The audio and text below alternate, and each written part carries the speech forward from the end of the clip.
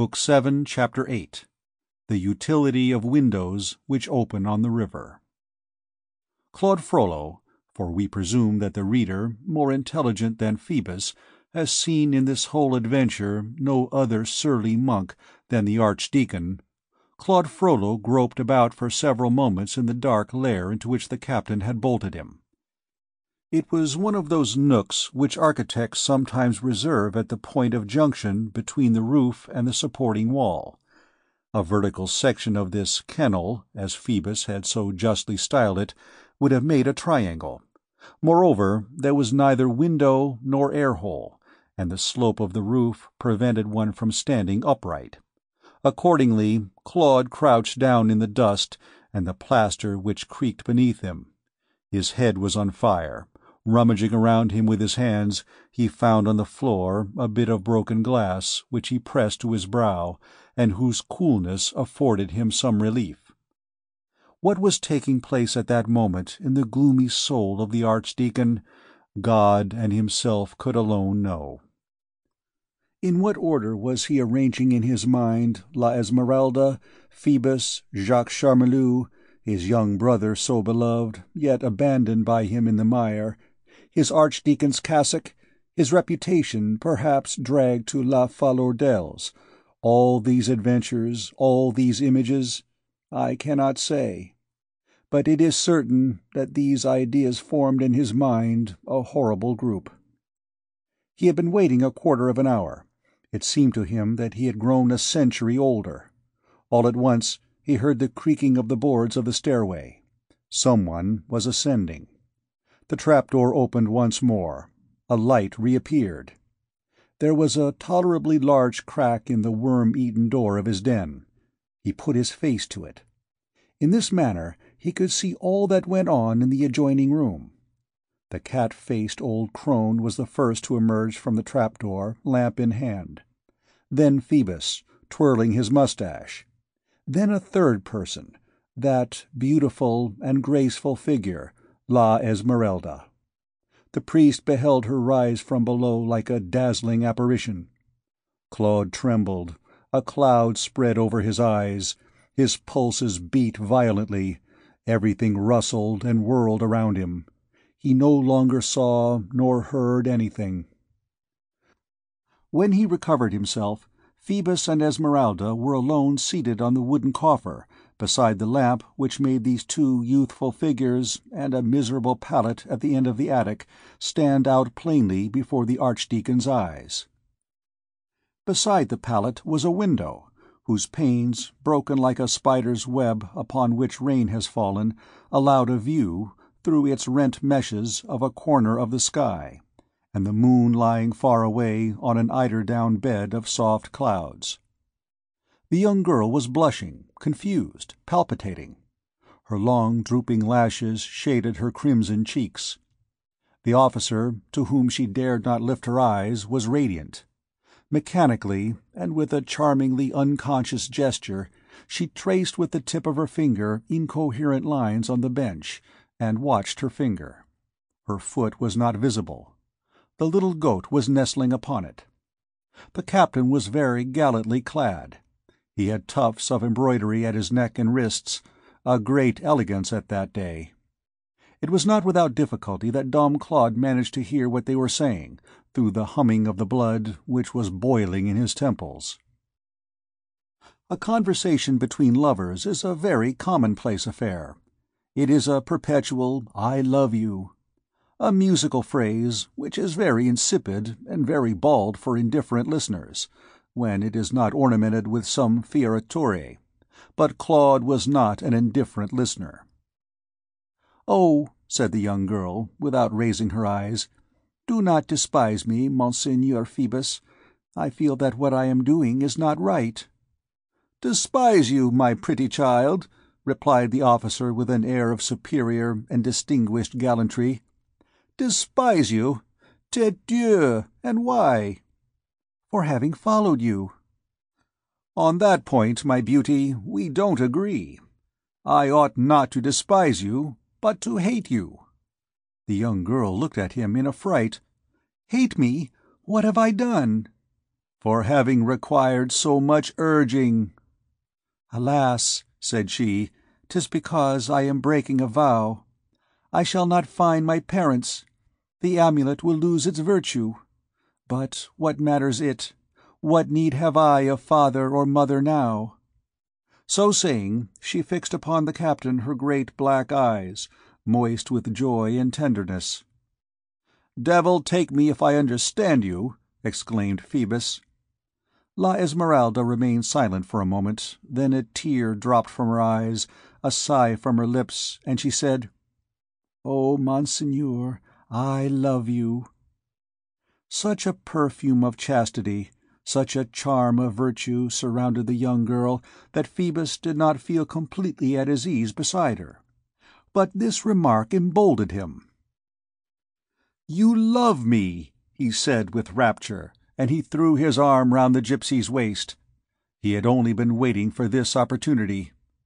The priest saw it, and tested with the tip of his finger the point of a poniard which he wore concealed in his breast. "Phoebus," continued the Bohemian, gently releasing her waist from the captain's tenacious hands, "you are good, you are generous, you are handsome.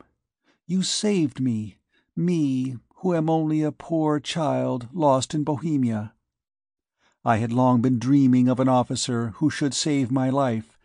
'Twas of you that I was dreaming, before I knew you, my Phoebus.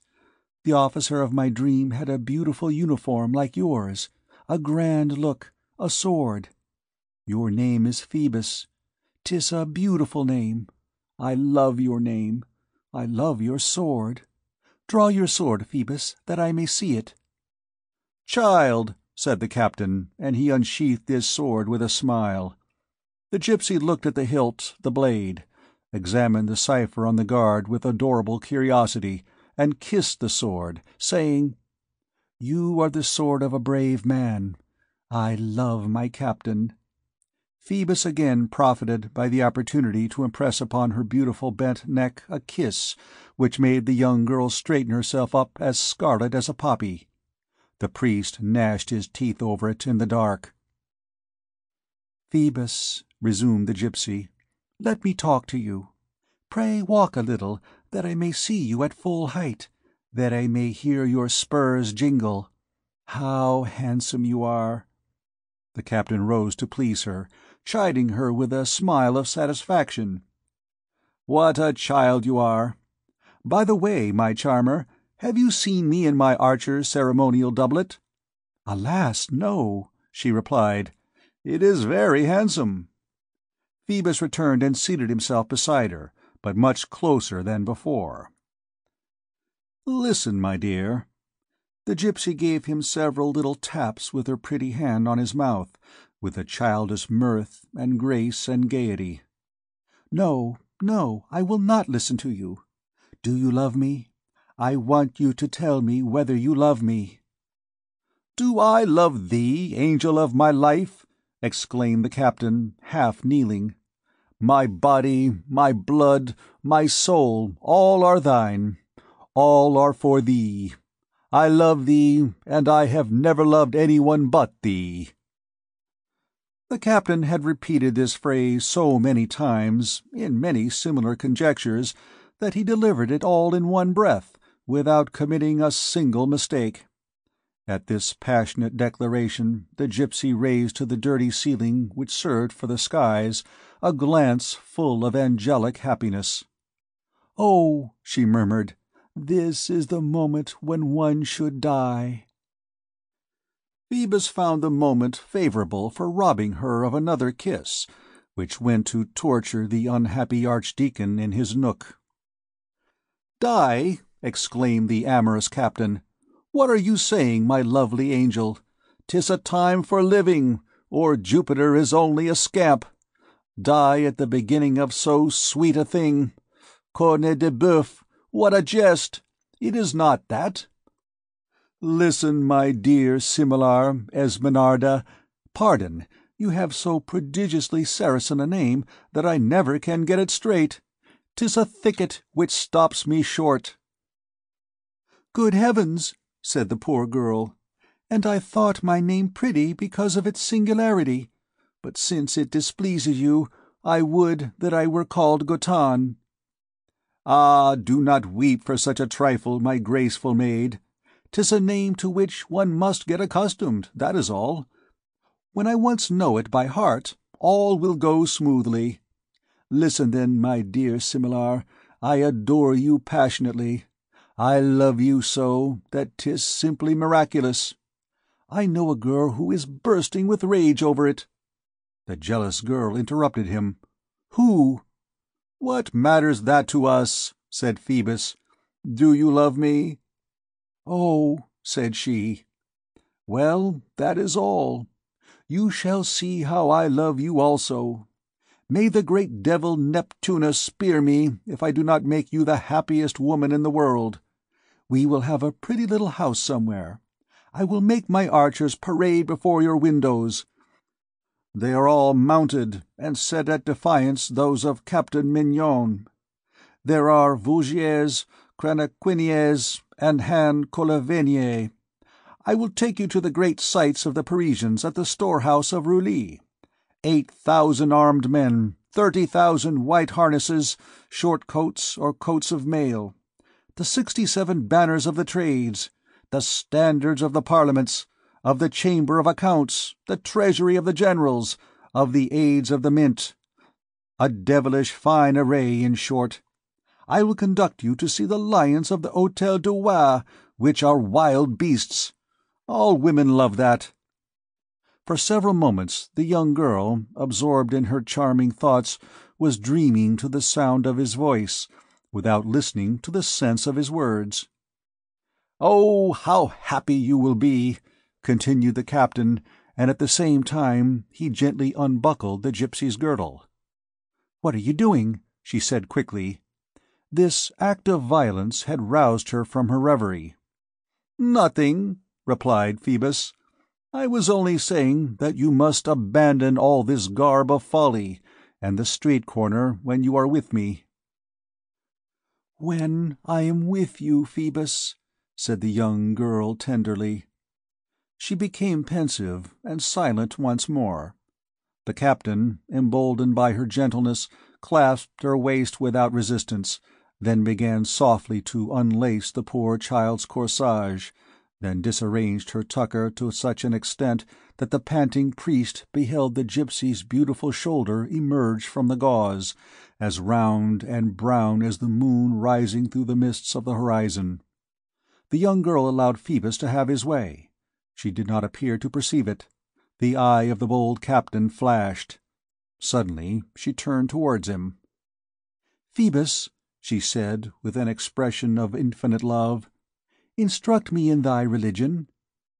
"My religion?" exclaimed the captain, bursting with laughter. "I instruct you in my religion? Corne à tonnerre! What do you want with my religion?" "In order that we may be married," she replied. The captain's face assumed an expression of mingled surprise and disdain, of carelessness and libertine passion. "Oh, bah!" said he. "Do people marry?" The Bohemian turned pale, and her head drooped sadly on her breast. "My beautiful love," resumed Phoebus tenderly, "what nonsense is this? A great thing is marriage, truly. One is none the less loving for not having spit Latin into a priest's shop." While speaking thus in his softest voice, he approached extremely near the gypsy. His caressing hands resumed their place around her supple and delicate waist. His eye flashed more, and everything announced that Monsieur Phoebus was on the verge of one of those moments when Jupiter himself commits so many follies that Homer is obliged to summon a cloud to his rescue. But Dom Claude saw everything. The door was made of thoroughly rotten cast staves, which left large apertures for the passage of his hawk-like gaze. This brown-skinned, broad-shouldered priest, hitherto condemned to the austere virginity of the cloister, was quivering and boiling in the presence of this night scene of love and voluptuousness. This young and beautiful girl given over in disarray to the ardent young man made melted lead flow in his veins. His eyes darted with sensual jealousy beneath all those loosened pins. Anyone who could, at that moment, have seen the face of the unhappy man glued to the worm-eaten bars would have thought that he beheld the face of a tiger glaring from the depths of a cage at some jackal devouring a gazelle. His eyes shone like a candle through the cracks of the door. All at once, Phoebus, with a rapid gesture, removed the gypsy's gorget. The poor child, who had remained pale and dreamy, awoke with a start. She recoiled hastily from the enterprising officer, and casting a glance at her bare neck and shoulders, red, confused, mute with shame, she crossed her two beautiful arms on her breast to conceal it. Had it not been for the flame which burned in her cheeks at the sight of her so silent and motionless, one would have declared her a statue of modesty. Her eyes were lowered. But the captain's gesture had revealed the mysterious amulet which she wore about her neck. "What is that?" he said, seizing this pretext to approach once more the beautiful creature whom he had just alarmed. "Don't touch it," she replied quickly. "'Tis my guardian. It will make me find my family again, if I remain worthy to do so. Oh, leave me, Monsieur le Capitaine. My mother, my poor mother, my mother, where art thou? Come to my rescue. Have pity, Monsieur Phoebus. Give me back my gorget." Phoebus retreated amid, said in a cold tone, "Oh, mademoiselle, I see plainly that you do not love me." "I do not love him!" exclaimed the unhappy child, and at the same time she clung to the captain, whom she drew to a seat beside her. "I do not love thee, my Phoebus? What art thou saying, wicked man, to break my heart? Oh, take me, take all! Do what you will with me, I am thine. What matters to me the amulet? What matters to me my mother? 'Tis thou who art my mother, since I love thee. Phoebus, my beloved Phoebus, dost thou see me? 'Tis I. Look at me. 'Tis the little one whom thou wilt surely not repulse, who comes herself to seek thee. My soul, my life, my body, my person, all is one thing, which is thine, my captain. Well, no, we will not marry, since that displeases thee. And then, what am I? A miserable girl of the gutters, whilst thou, my Phoebus, art a gentleman. A fine thing truly. A dancer wed an officer? I was mad. No, Phoebus, no.